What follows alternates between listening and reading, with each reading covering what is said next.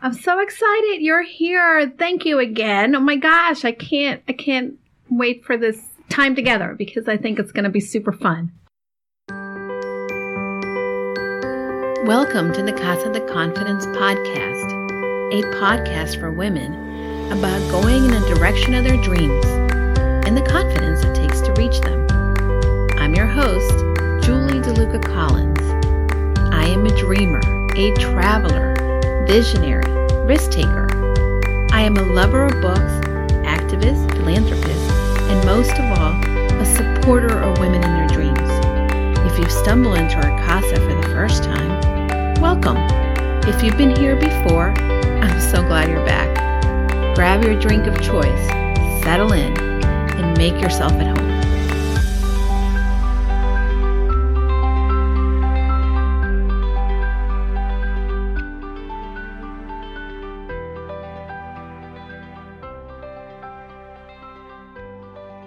Hi, Dan. Hi, Julie. Why do you look so happy tonight? I had my cup full of joy, inspiration, and girl talk. Wow, by the looks of it, at 7:30 p.m. at night, your cup was full of something else, too. Yeah, I've been drinking coffee, and it's late. Wow. Yet again, breaking your rules. I'm becoming a coffee person, and it's becoming a habit, I guess. Maybe that's your new normal. You know, I've been taking magnesium to go to sleep, and I usually take magnesium, but I switched the brands of the magnesium, and it's actually making me sleep quite soundly. Oh, that's great. But then again, it just could be this new normal, and we'll go back to the old normal soon. So your cup was filled today, and I know you were talking about something else. So would this have something to do with our guest today? Yes. Our guest today is a fantastic artist, performer, writer, director, and just whimsical friend. And what's her name? Her name is Valerie Hager. We were at her wedding, and she was at ours. So as you know, Valerie is a wonderful, colorful personality, and every bit of her is raw and honest and open. The conversation did have some moments in which we talked about very serious stuff.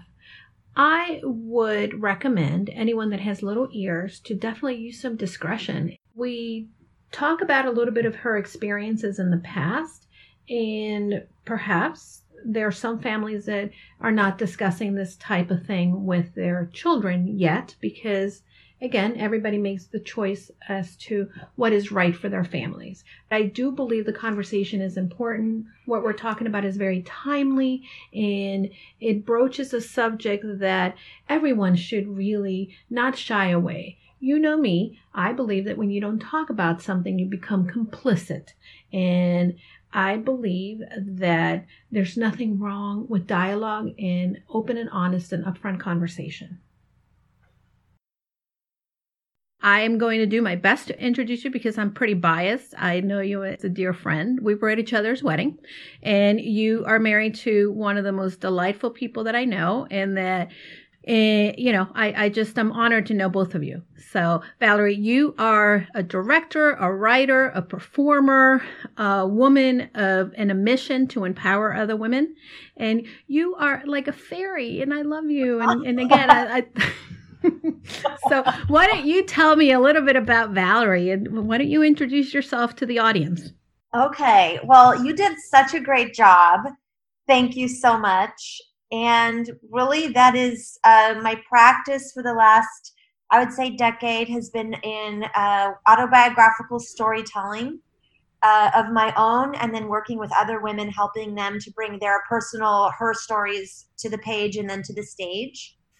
And that has, over time, turned into directing women's pieces outside of working on my own, sort of writing them with women, and also teaching workshops around personal her story telling and how we can tap into our stories through our bodies. And so it's been like an accumulation of creation, collaboration, and movement in all kinds of different ways. Yeah, that's so cool because I think that I definitely have seen, and I've known you for approximately that amount of time, and I've seen the evolution and I've seen the amazing sort of metamorphosis that you've made in life. And I know that there's been challenges overall, but mostly you definitely continue to reinvent and continue to find what the next step for you is.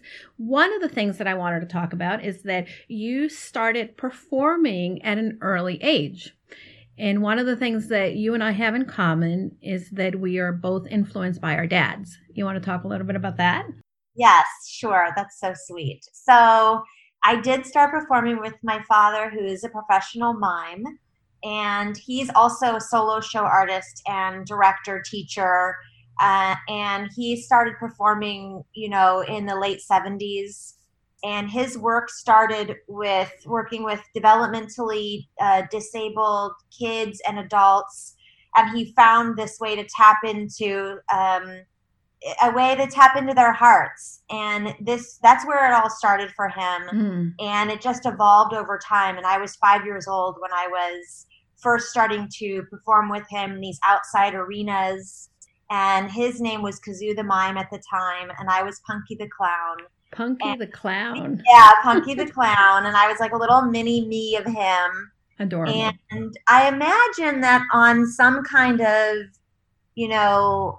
level, subconscious level, that I was really inspired at this age. Watching my dad perform for people and seeing them smile and seeing how people would light up just by him, being his best self. And so I think it really did start at that young age. And also because he's a mime and movement artist, I think that really played a crucial role in what I ended up doing for the trajectory of my life. All of it, including creating solo show work and everything that influenced that was off the beaten track, but definitely I wouldn't have changed a thing.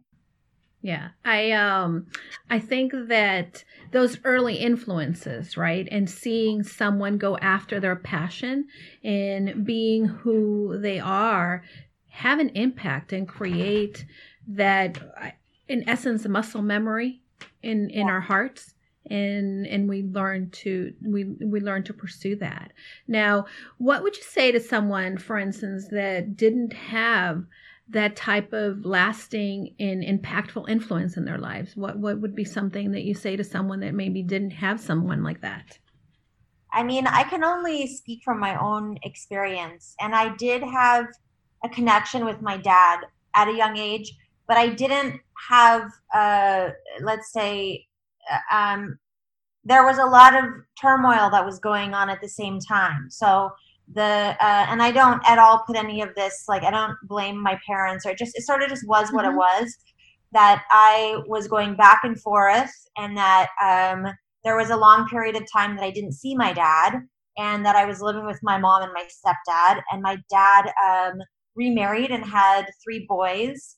And there was a lot of those periods of time from like 7th grade to senior 12th grade or whatever, where it was tumultuous, where I was by myself a lot, where I was a latchkey kid, where I didn't really have those glimpses of inspiration that I'm talking about when I was 5.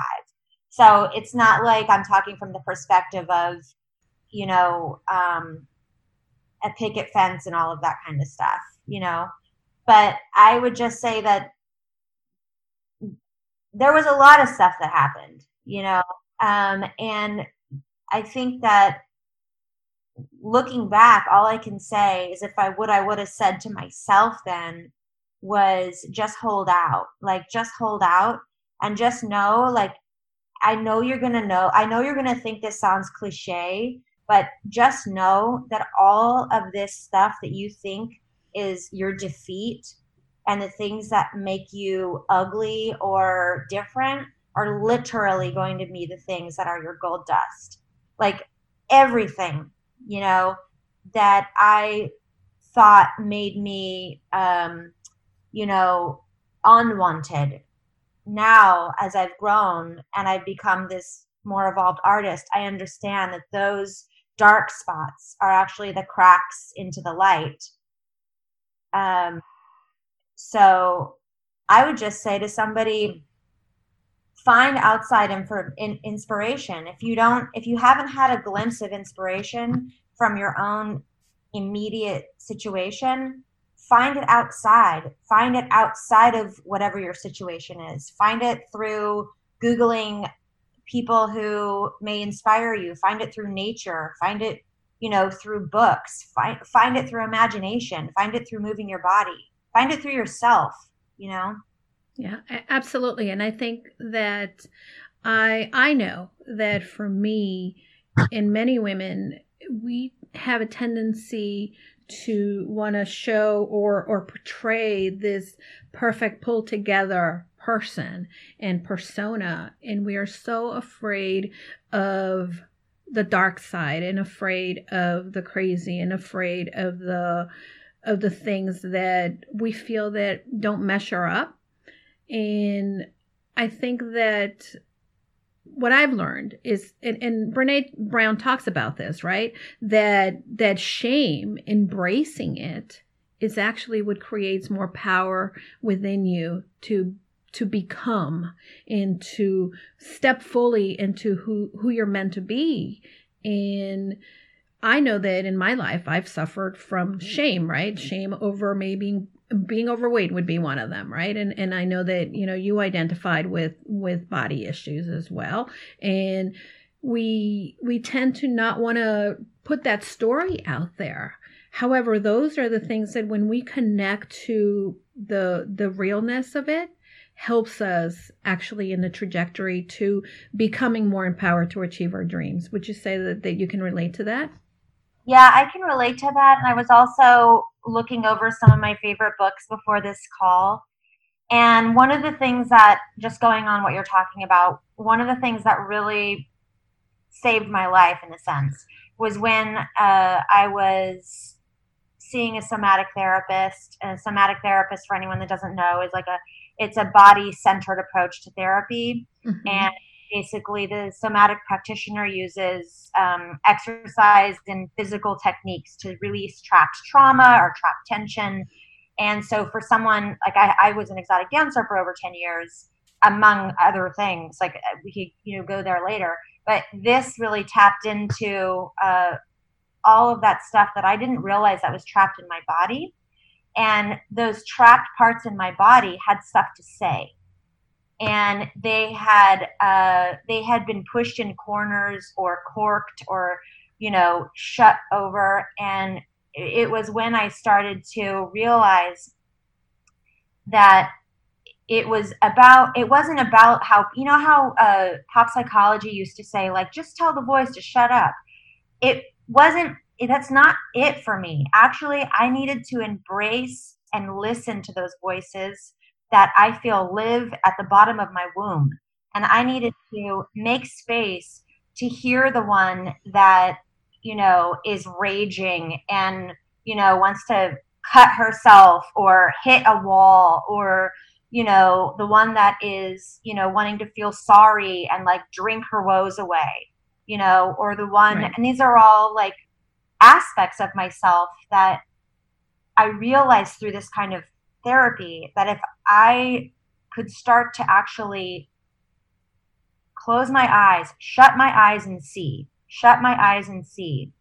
and go down into the belly of my womb and listen to those fragmented parts and start to hear what it was that they needed me to tend to, then I could slow start to thread together the whole of the woman that I know I am destined to be. But I can't skip over that part. Right.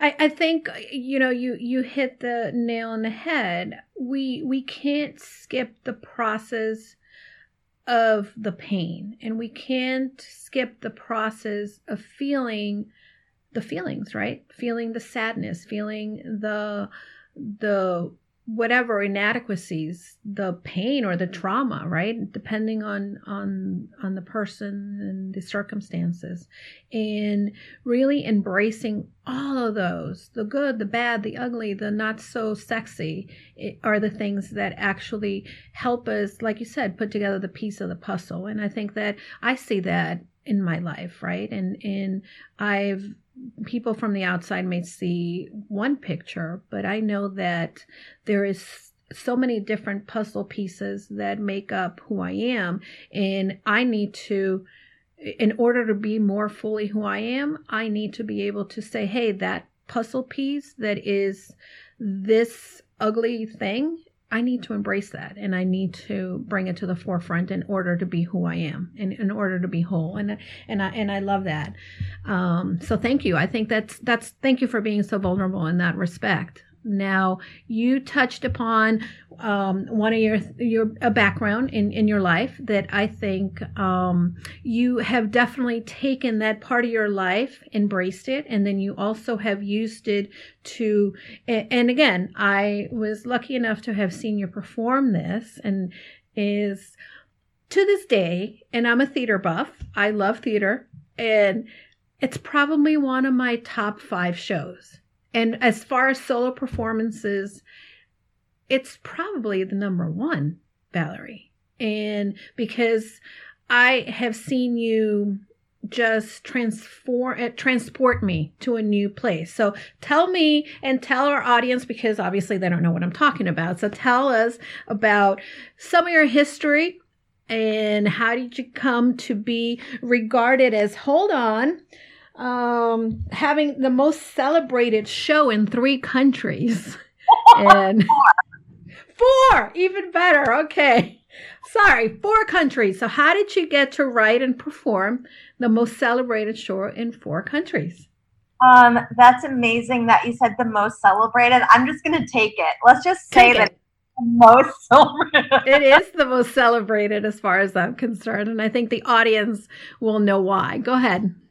Okay, so I let's see, I grew up in San Diego, only child, and then ended up having 3 half brothers. But before all of that, I struggled a lot. Probably started around 13, 14 with body dysmorphia and bulimia, and that just kind of went into cutting and a lot of self-destructive, self-hating, ways of dealing with things I didn't know how to deal with. And the living environment, it just was, I didn't know how to talk to, the relationship that my mom and I had, which was a big struggle for both of us. And I didn't know how to talk to, what was happening with my dad and his new family, and not feeling a part of at school, and really feeling like I was on the fringe, and I felt fat and ugly, and that I was worthless. I was not doing good in school. I was isolating a lot. I would come home and be by myself, and then I would just kind of fall into all of these self-destructive habits, and I trusted no one, and I really didn't really feel like I had a lot of friends. And so that just evolved, and I discovered meth, and I was like, oh cool, I can take this drug and it can make me skinny and give me a superpower that I'm craving. And that really doesn't last very long at all. I mean, literally, it doesn't last more than a day for me. And then after that, it was like trying to catch up to what that first experience was. And it just kind of goes down into this limitless dark rabbit hole of destruction. And it was just spinning in these circles of, drugs and affliction, addiction from 14, 15, 16, 17, 18. And I had some situations in high school where I was raped and I was sexually assaulted 2 more times. And that was a time before Me Too. We weren't talking about that stuff. We weren't, nobody was saying, oh yeah, you should share your story. They were saying, well, you shouldn't have worn that. You shouldn't have taken that drink. You shouldn't have fallen asleep next to that guy, it's your fault. That's it. It's your fault. And so I believed all of that stuff, and that just fed into the shame that I already had around my body and my self-worth. And that then spiraled into an addiction where I think God hit a bottom and got clean and sober from drugs. And, then I found stripping. And I was like, this is awesome. I was like, I can make lots of money. I can sort of, feel like a star. I can perform, and I can start to build confidence in myself that I didn't have. And it worked for a while until it didn't. And then everything I had been running from before just caught up with me tenfold. There I was in this, I'll never forget, in this club in LA, flash forward over 10 years later. And I'm dancing for this man. And I know, some of me knows that he is completely assaulting me in this moment, and no security guard is caring. And then another part of me is completely disassociated and is watching this happen. And the one that it's happening to is not able to speak. And the one that's hovering above is just like being the neutral observer, basically just being like, oh my God. And I realized that those kinds of situations had been happening for a while. And then I would find myself home sober, but not remembering how I got home, even though I hadn't drank or anything. And I realized that actually it just was enough. Like it wasn't stripping's fault. I have lots of friends who are strippers, and I think that it can be a really empowering job. But for me, I started to go against who I was in that environment. And I wasn't tending to my soul or taking care of myself. And so all of the toxicity that was happening around me, I didn't have any protective field or any tools to know how to deal with it. And so I left after, over 10 years. And that's when my deeper path towards healing my soul happened, where since I had always already been somewhat of a performer, that's when I moved to, I already lived in Los Angeles. That's when I started putting these stories to the page. I had no idea what I was doing. They were horrible at first. I was literally writing about, women that I had met in the clubs and then performing them at open mics. I had no idea how to write a solo show. And it was just through practice and failing over and over again and more practice and finding mentors and finally understanding what a story was and how to tell it and why it needs to be universal and what's different between a story and an anecdote and all of these things. I really just started to get into the guts of it, that I started to understand how to tell basically what is now called Naked in Alaska, which is an 85-minute one-woman show about my experience stripping for over a decade, that in the show takes place in Alaska because I also danced in Alaska.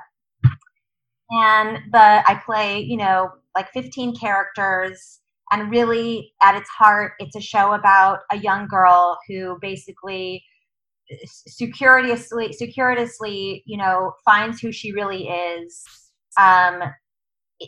in the darkest of places inside of herself that you could imagine.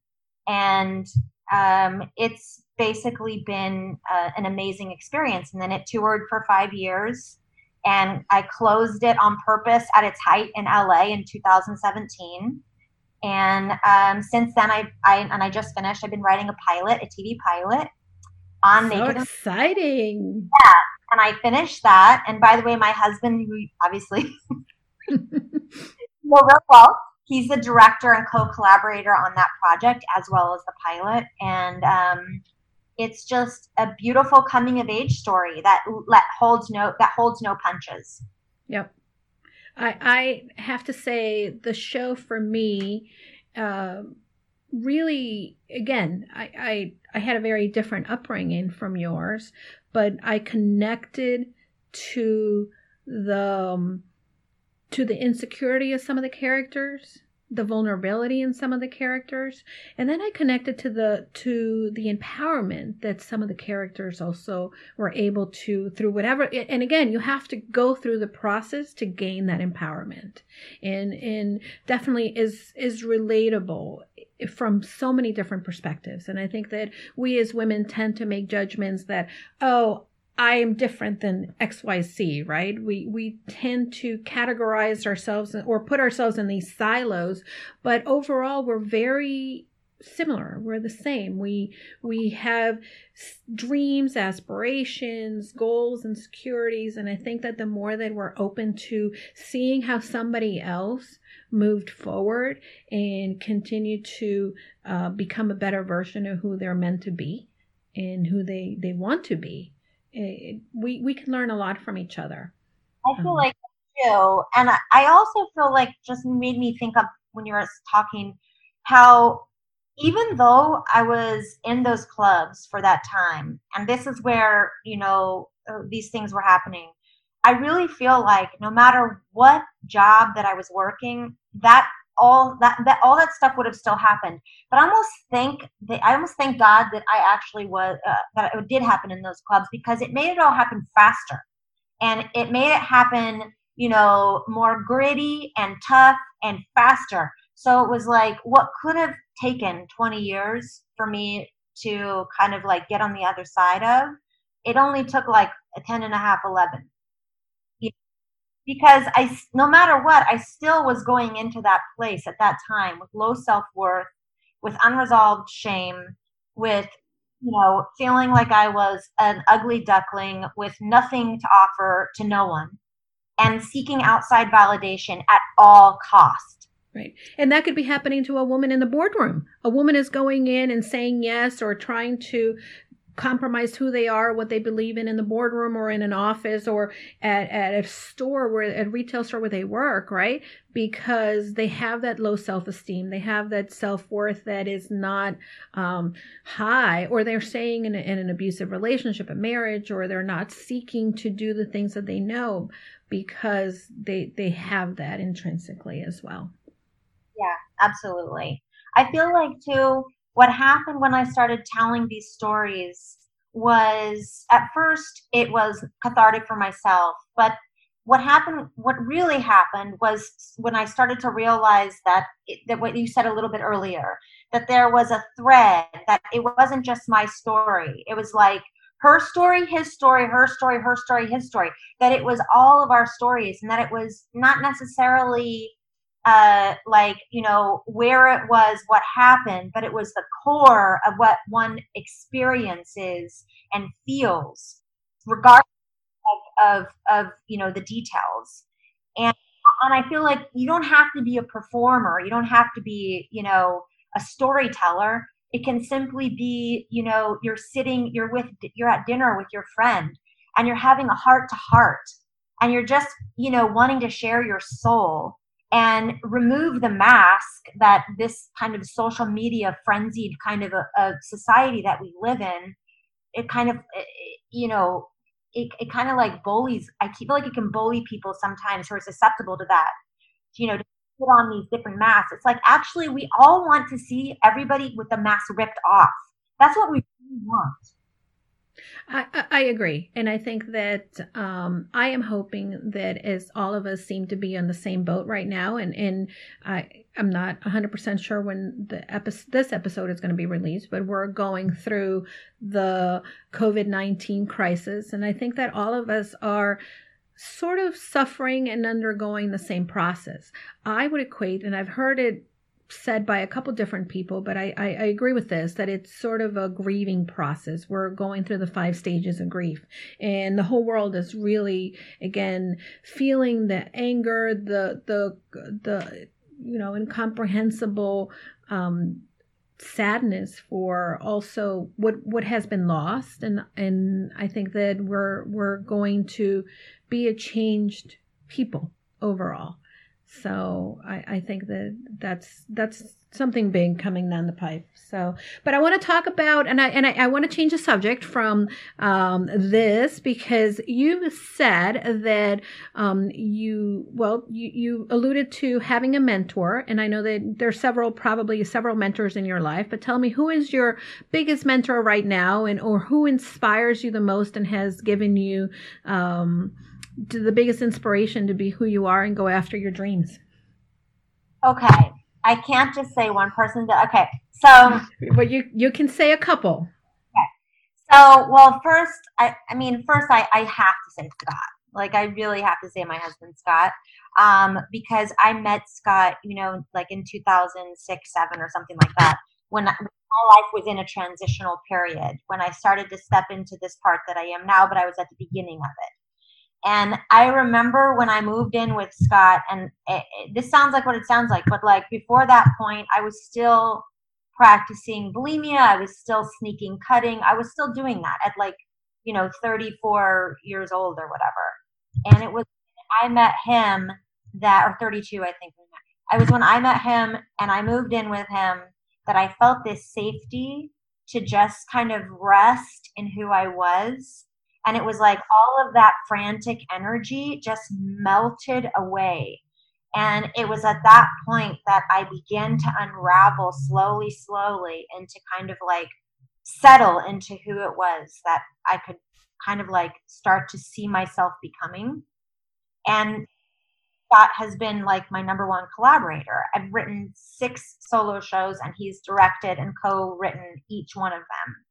So we are collaborators, we're marriage partners, we're best friends, and we have definitely our issues. Like, don't get me wrong. I mean, come on. As we all do. Okay. But it's like, I think that also he's, he's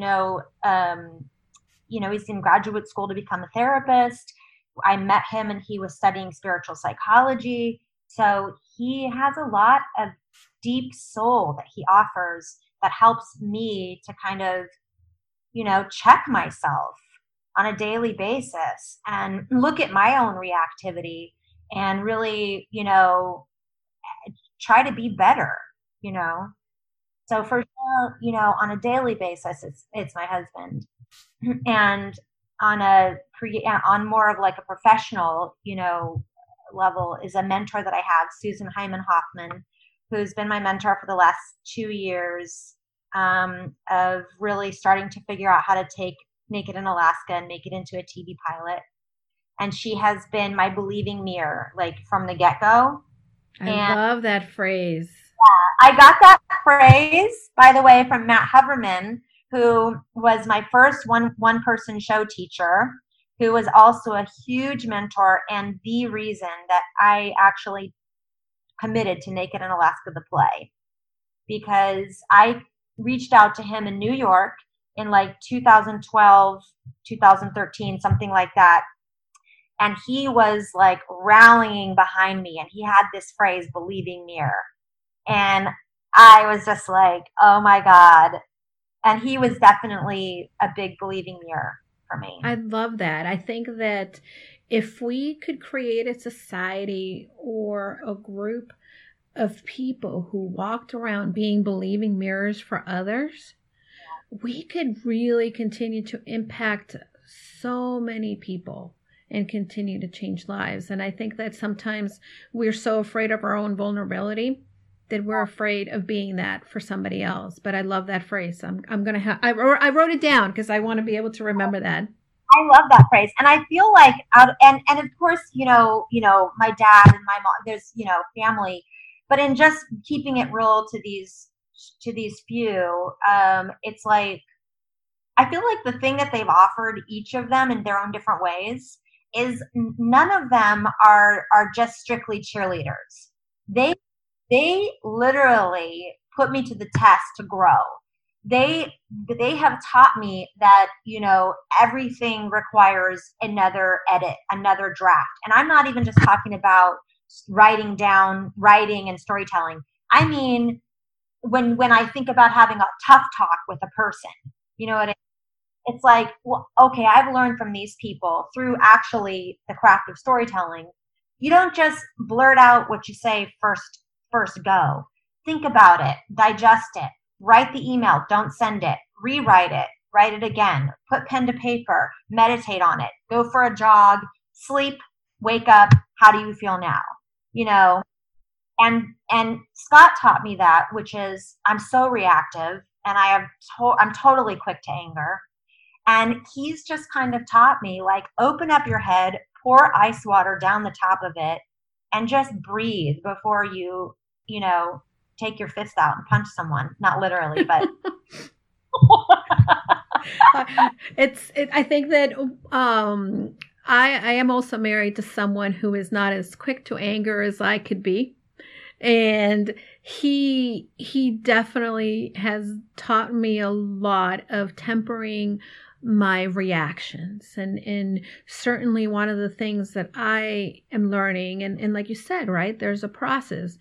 If whatever the circumstance is, affects us, and all of a sudden we think such and such person did that, or this is this, then our feelings are definitely going to ignite. And having passion inside us, we will react based on that feeling. And being able to step back, rethink, and be in a clearer set of mind, and maybe thinking, and one of the, and I know that this book is something that I've heard you reference before, the before agreements, right? You've got to believe that everybody is trying their best. And sometimes we make a lot of we make a lot of calls, or we make a lot of judgments on people and react to that based on how we think we're being wronged or whatnot. But believing that everybody is trying their best, and then coming back and shifting our brain and then reacting based on a clearer mind tends to be a good way to move. I love that. And I went to this women's retreat not too long ago, well, before COVID-19. Like literally I came back and then we were in COVID-19. I never got sick, thank the Lord. But Thank God. but they were, you know, the whole thing was about honoring Marion Woodman, who is basically kind of like a female version of Carl Jung. Yep. And all about, you know, the feminine, the dark feminine, all of that. And one of the things that they were really talking about at the workshop was how to practice being really awake. Now, it's like, it sounds so simple, you know, body conscious. It sounds so simple. But actually, it's not. It requires work for me to actually say, who's here? If I'm walking down the street and some person, you know, doesn't behave the way that I want them to, or they don't say hi back, or whatever it is. So, you know, one of those things. And I am not awake to who is running the show inside of me, I'll some kind of response that's shitty back to them. Right. But if I actually just have the space in between stimulus and response, and basically take a moment, breathe, and then ask myself, who is here inside of me, and really see from the outside what's happening, then it's starting to become conscious. I'm starting to become like an observer of what I'm doing instead of inside of something blinded that's just right. going on without me at all being in charge. Yep. I love you made reference to the observer, right? The conscious observer. And I think that in so many ways we're so programmed to be an autopilot in our life, whether we see it or not. We have tons of habits that impact how we go about our day, and really bringing some intentionality and observing a lot of what we do, and taking that moment does have an impact on how things may turn out during a conversation, during an interaction, and how we are showing up for ourselves and for other people. So I think that's very important for sure. Are you confident? I feel like I am. I mean, I have my weak spots, and I have days, as everyone does. But I've done a lot of work, and it was a long road to here. As I say at the end of Naked in Alaska, I think I say something like, you can't row yourself out of Neverland. I mean, you can't fly yourself. Sorry, you can't fly yourself out of Neverland. You have to row your ass back, and it is a long row. It's a never-ending row. I still have plenty of flaws that I want to tend to and make more whole. But from all these years of therapy, somatic therapy, practicing my own spirituality, inconsistent or not, I still practice it, and finding mentors, reading books. Some of the ones that I love is, I know Women Who Run with the Wolves, which is a great one. I also love The Care of the Soul by Thomas More. It's a really great one. And Marianne Woodman's books are really powerful. And I feel like moving my body, finding my own inner athlete, and getting as healthy as I can from the inside out has made me the kind of woman that as a kid I always wished I would become. It is not from the outside in, though. It never can be. Ever. On my best days at the strip club, when I look like, my version of J-Lo, inside I could be rotten at the core, So it's always inside out for me. That's the biggest lesson. Yeah, I think that in many ways through my journey as well, I think that the places where I've struggled the most is when really the stuff inside is sort of like that thing at the back of the refrigerator that's been in there for a long time, and we're afraid to look because we know it's not going to be good, but we don't have time to really clean it up, and we're pretending it's not back there. I think that those hard places, but it's not until, and there's satisfaction in knowing that you actually did the work, right? And you cleaned up and you actually looked in and you did the work from the inside out, and it becomes empowering for sure. I think it does. And another thing I learned from one of my mentors, who's my somatic practitioner, is that tending to the small things. So it's like, it's not just, these big, gigantic events. It's like the tiniest things. It's the little voice inside of my head that tries to yank me over to the dark side.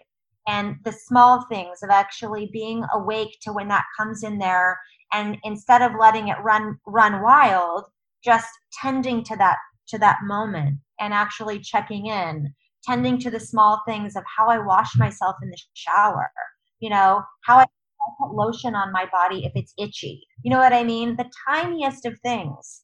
Do I take the trash out, or do I let it sit for days, or whatever? You know what I mean? And I feel like the tiniest of things can become the largest of things, and that's an ongoing process for me. That I do at some days, and I don't do so good at other days. And again, I think that that's part of the process, and I think that we like I realized there were a couple days, and I think sorry, let me back up. We've talked a little bit about this offline. I am, was laid off through the crisis, and I immediately went into, okay, what's next? And started to, as normally, like, what is my direction and what are my dreams or what do I need to do, right? And the last time I had undergone, I guess, a crisis of sorts, and that I immediately went into autopilot was when I got divorced, and you and Scott were there, right? You saw me go through that transition, and I did not allow myself right away to go through the feels of the grieving the relationship, changing, what did that mean, right? And immediately went into action. And fast forward to this situation, I saw myself doing the same thing. And for, I would say, a good maybe 2 weeks, I was in movement. And I realized that in that movement, I was starting to neglect some of the little things, right? Like, my hands were so dry. because I was washing them. I've been washing them a lot, but my hands were dry. And that action of just taking care of the little things. And then I went into this, I had a day, like I decided it was my day of grief. And I let myself feel the feels. I didn't get dressed. I stayed in my pajamas. I sat in front of the television and just grieved. And then I said, okay, it's enough. Let's move on. And we have to be able to,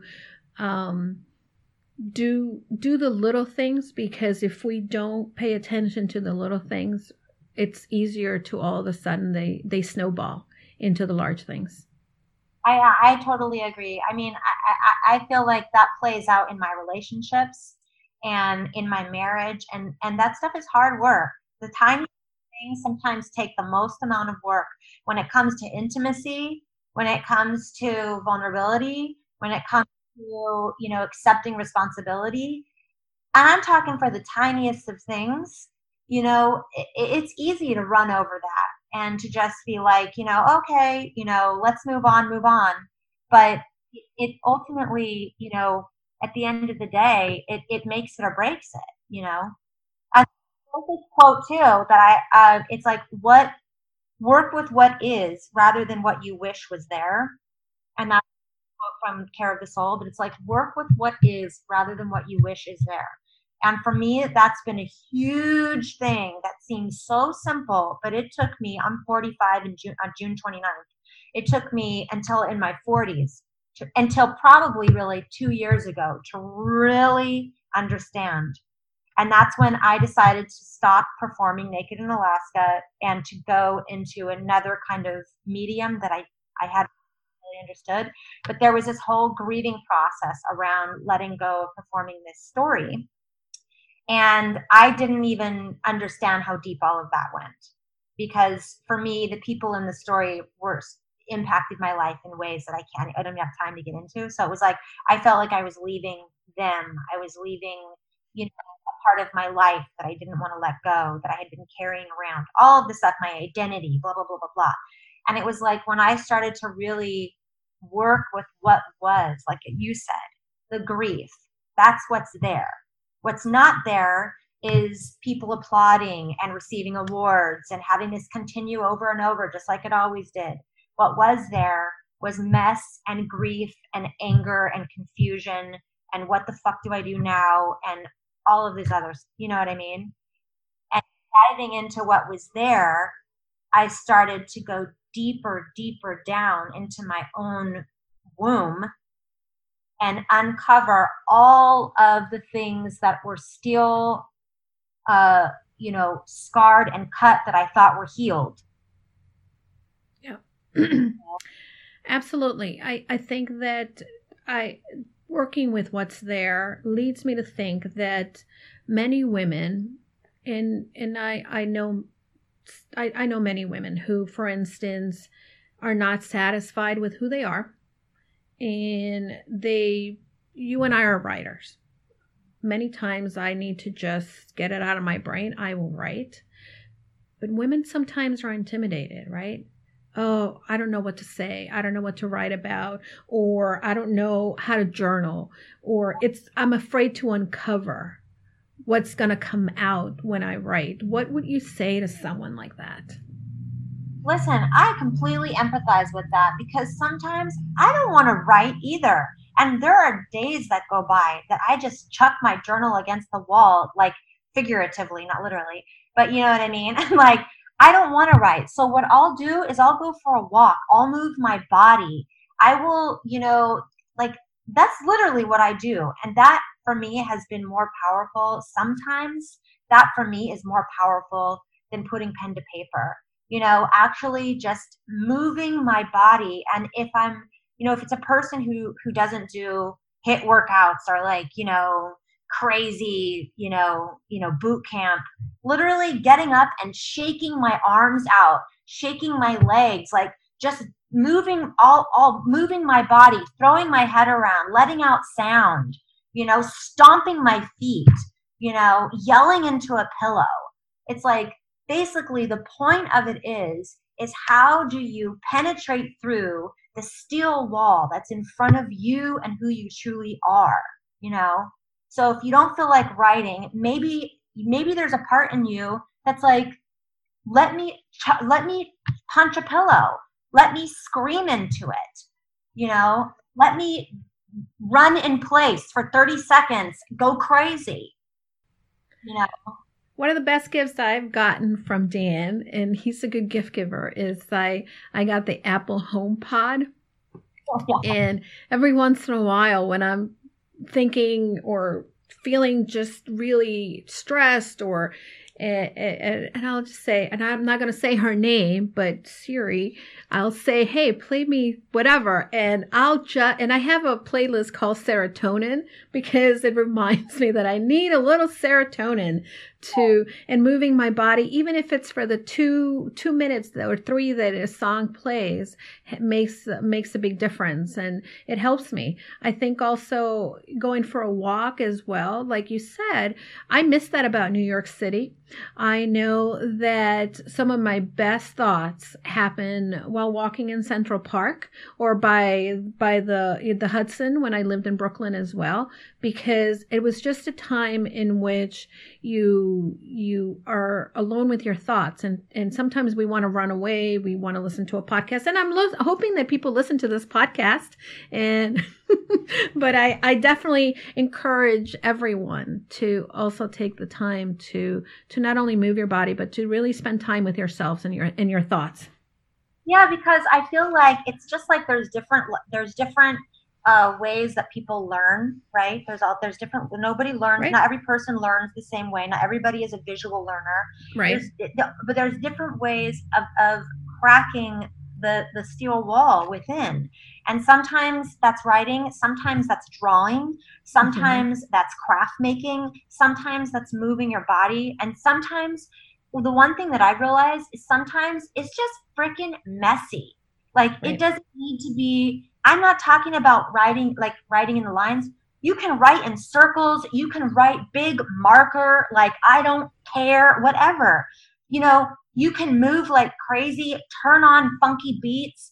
It's like all this is about is coming alive, you know, and it doesn't have a right way or wrong way. And it doesn't ever look like nice. Coming alive looks wild, you know. I think that's what everyone wants. I agree. And when I'm hearing you speak, one of the things that I've read about you is that your show was fearless, candid, and personal. But I think that aside from that being a description of your show, it really is a description of you and a description of everything that you're talking about, that you go through and you do in order to feel alive. And for many women, I'm hoping that we continue to create an environment through our actions, through our time together, that they can feel that they're going after their dreams, and whatever it might be, even if they don't think that. And again, every dream is worth having, I believe. And I think that many women believe that, I don't want to dream of writing an award-winning show. And it could be something small, but what is your advice for them?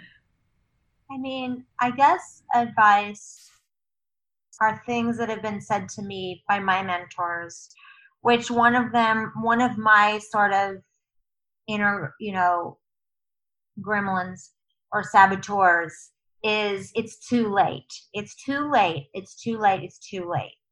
Because I started late on almost everything. You know, I didn't get married till I was 36, and I didn't really start creating my own work until I was in my mid-30s. You know, before then I was, you know, hustling as an actor and trying to get everybody else's, you know, speak for everybody else's words. So I think that one of the things I would say is, it's never too late to be what you might have been, which is a quote that I love. And I think that, you know what, it's never too late. It doesn't mean that it's going to look like it would have looked like if you would have started when you think you should have started. Like I told my family the other day, had things gone differently in my younger years, I wish I would have been an Olympian athlete, actually more than anything. But it's never too late to be what I might have been applies to that, because I can still be the best athlete that I can be at 44 years old. I can still inspire 44-year-old women to get up off their booties. 50-year-old women to get off their booties, girlfriend. That's right. Okay. So it's like, I may not ever be in the Olympics, but I can be my own Olympian within my community, within myself. So it's like, it's never too late to be what I might have been. Only applies if I don't try. Only applies if I close my arms and turn my back against my own heart, And my brother, I have it up on my wall right here. One of my brothers gave me this wood plaque, and you've probably heard of it. It says, "Turn your demons into art, your shadow into your friend, your tears into fuel, your mistakes into teachers, and your weaknesses into reasons to keep fighting. Don't waste your pain, recycle your heart." And you're going to make me cry. It's beautiful. And I love it. I love it. And I feel like that is basically, in a nutshell, why I'm still here, I never finished college. I'm 44 years old. I'm going back to community college to finish my BA. So what? Yeah. I tell women, and I tell, in the business world, and even now in the mentoring programs and the things that I do, I say, life is happening anyway. That's right. So you have a choice. You can choose to say it's too late, like you're saying, and give up, or you can decide, why not, right? Time is going to go. Time is going to happen anyway. What are you going to do in 10 years? You're going to look back and say, oh, then it's too late, right? Exactly. That's the whole thing. And it took me a long time to get that I was like, oh, I'm saying this is too late, so forget about it. But in 2 years, it's still going to be there haunting me like this little grim reaper. And I'm going to say I could have already done what, you know what I mean? Right. Absolutely. And I think that is a valuable lesson for all of us, no matter what. And it's one of the reasons I started this podcast, right? Like, I've been thinking of doing a podcast forever. And I think, oh, it's too late. Everybody's in the bandwagon, but it's my time, and I want to give back, and I want to be able to have a message for women that maybe not everyone gets to hear. I also want to say what you're talking to is really crucial, because that's also, let's just backtrack around, like, creating something. It does not happen overnight. It is small steps. It is starting and failing and starting again, editing, re-editing. It is figuring it out inside the trenches.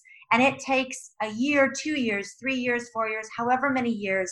It does not all of a sudden we get an idea and we have a well-known podcast. All of a sudden we get an idea and we have a award-winning touring show. That's not how it happens. There is incredible amount of work and devotion and believing mirrors that we need to find outside of ourselves. Believing mirrors, for sure. That's right. Because that's, I think, what can get in the way is like, oh, well, I thought this was going to, be a result faster.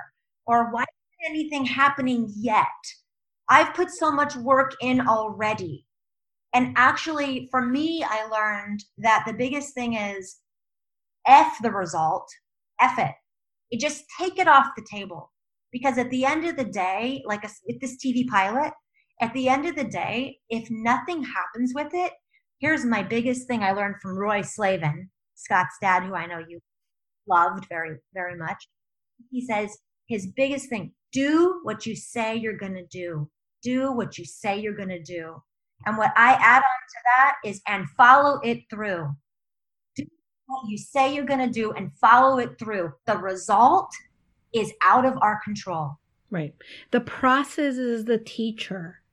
It's not the destination that teaches you. When and I think you're aware, in my pilgrimage to Spain doing the Camino de Santiago, one of the biggest things that I've learned is that I've yet to make the pilgrimage come to fruition, right? To end. I've walked hundreds of miles, but the lessons are not in arriving at my destination. The lessons have been in the roads, the trails, the people, the experiences, the choices I made. Maybe having a little too many glasses of wine one night and how that affects your body the next day when you're trying to walk for miles, right? Like, oh, maybe that was not a good idea. Or the choices you make and how much. The first year I went, I decided to pack a lot of makeup. Not a good idea. So certainly it's the road, and I love that. And I think that so many people in our society, again, in the social media frenzy, we look at someone's Instagram photo, or we look at how nice, something looks from the outside, but we didn't look at the effort behind it. And we didn't look at the nights that we toiled over something. We really have this comparison despair, but it really is about the process, and the process is what we should focus on for sure. And I heard this quote that I love that was like, her success is not my failure. I love that. And that was something that took me half my whole life to kind of really step into. And one of the things I've been contemplating on lately is how fast time has gotten to where it is now. And if that's how fast time has gotten where it is now, then how fast it's going to be if I make it another 45 years. You know what I mean? Mm-hmm. And so I'm really trying to sit inside of the core of, what do I want my life to stand for? Right. What do I want to stand for? Not what do I want to do?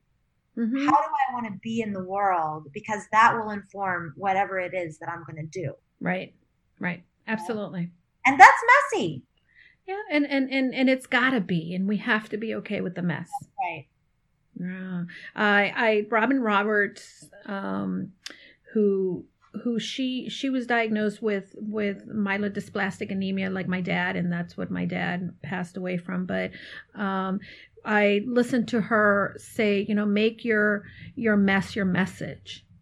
And I think that all the successful dreamers and the people that I know that have achieved some of their dreams and achieved something for themselves are making their message.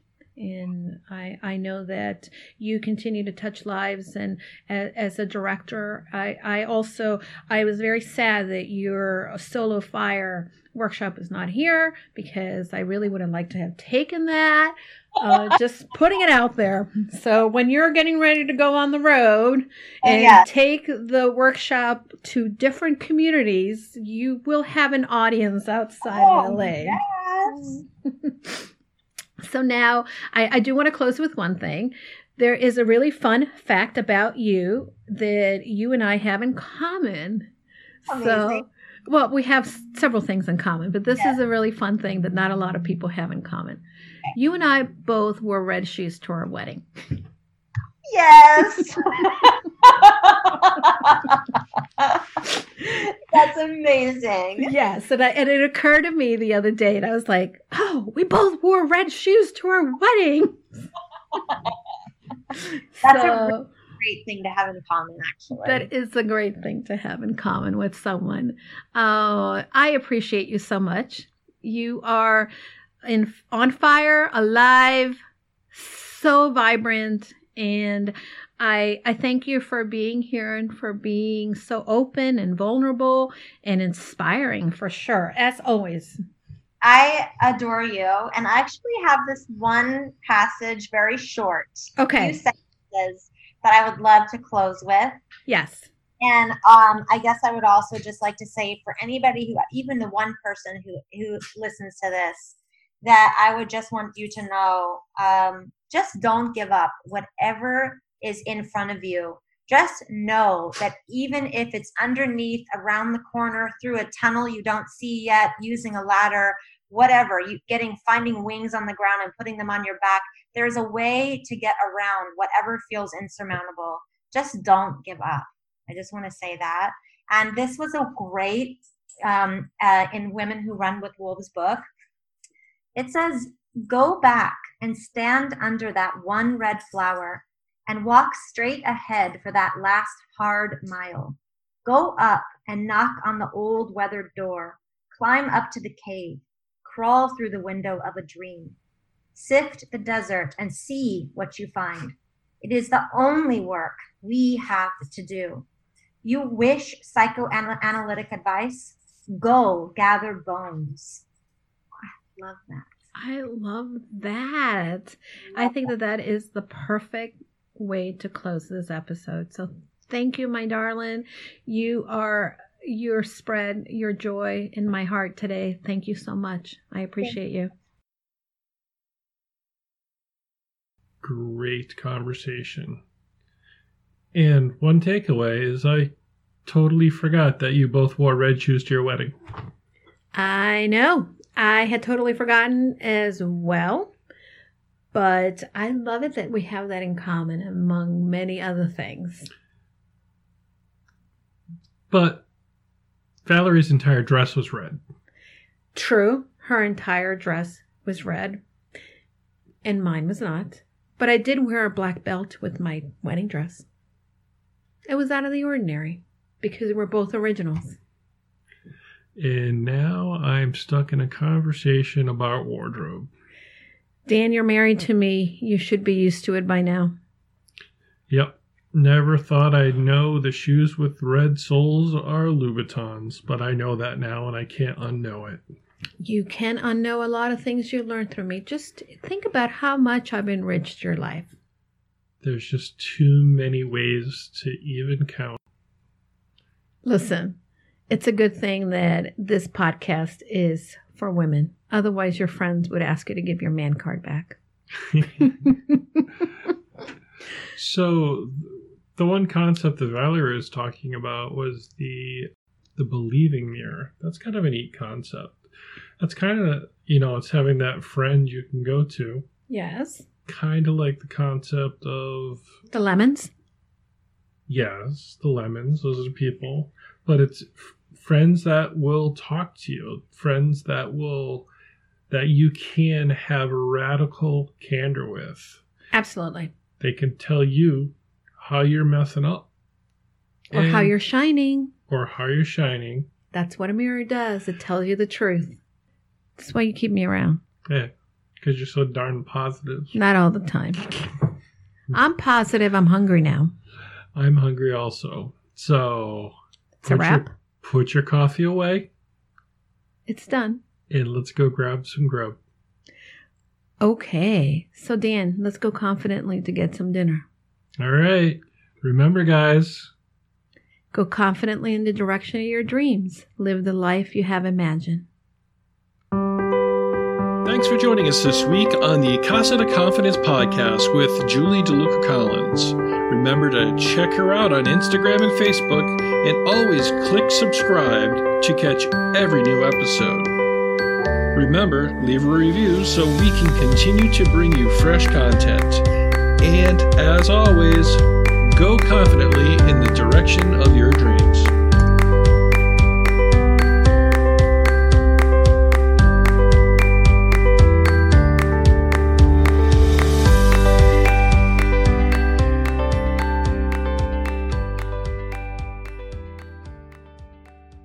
Hi, everybody. I know that sometimes we get very lonely in this entrepreneur journey, and I want to invite you to join us into our limited time only Purposeful You Mastermind. For many of us entrepreneurs, we believe that we can do it all, but the reality is that doing it alone only creates a lot of overwhelm. So join us at the Purposeful You Mastermind. You can find out more information by going to bit.ly .com/Julie's Mastermind. This is going to be the place where you are able to then unlock your full potential and achieve long-term success for your business, push you behind your current limits, expand your connections, discover new ideas, and implement them with confidence. You're going to get the support in all aspects and transforming you to the six-figure business you've been looking for. Pause and get off the hamster wheel if you've been spinning around. This is a time where you can get that support from like-minded entrepreneurs that are here to join you in your journey. Together, we can challenge the assumptions and land the speaking engagements and opportunities we want to grow our business and make an impact in the lives of people. See you then. Remember, you can find the mastermind at bit.ly Julie's Mastermind.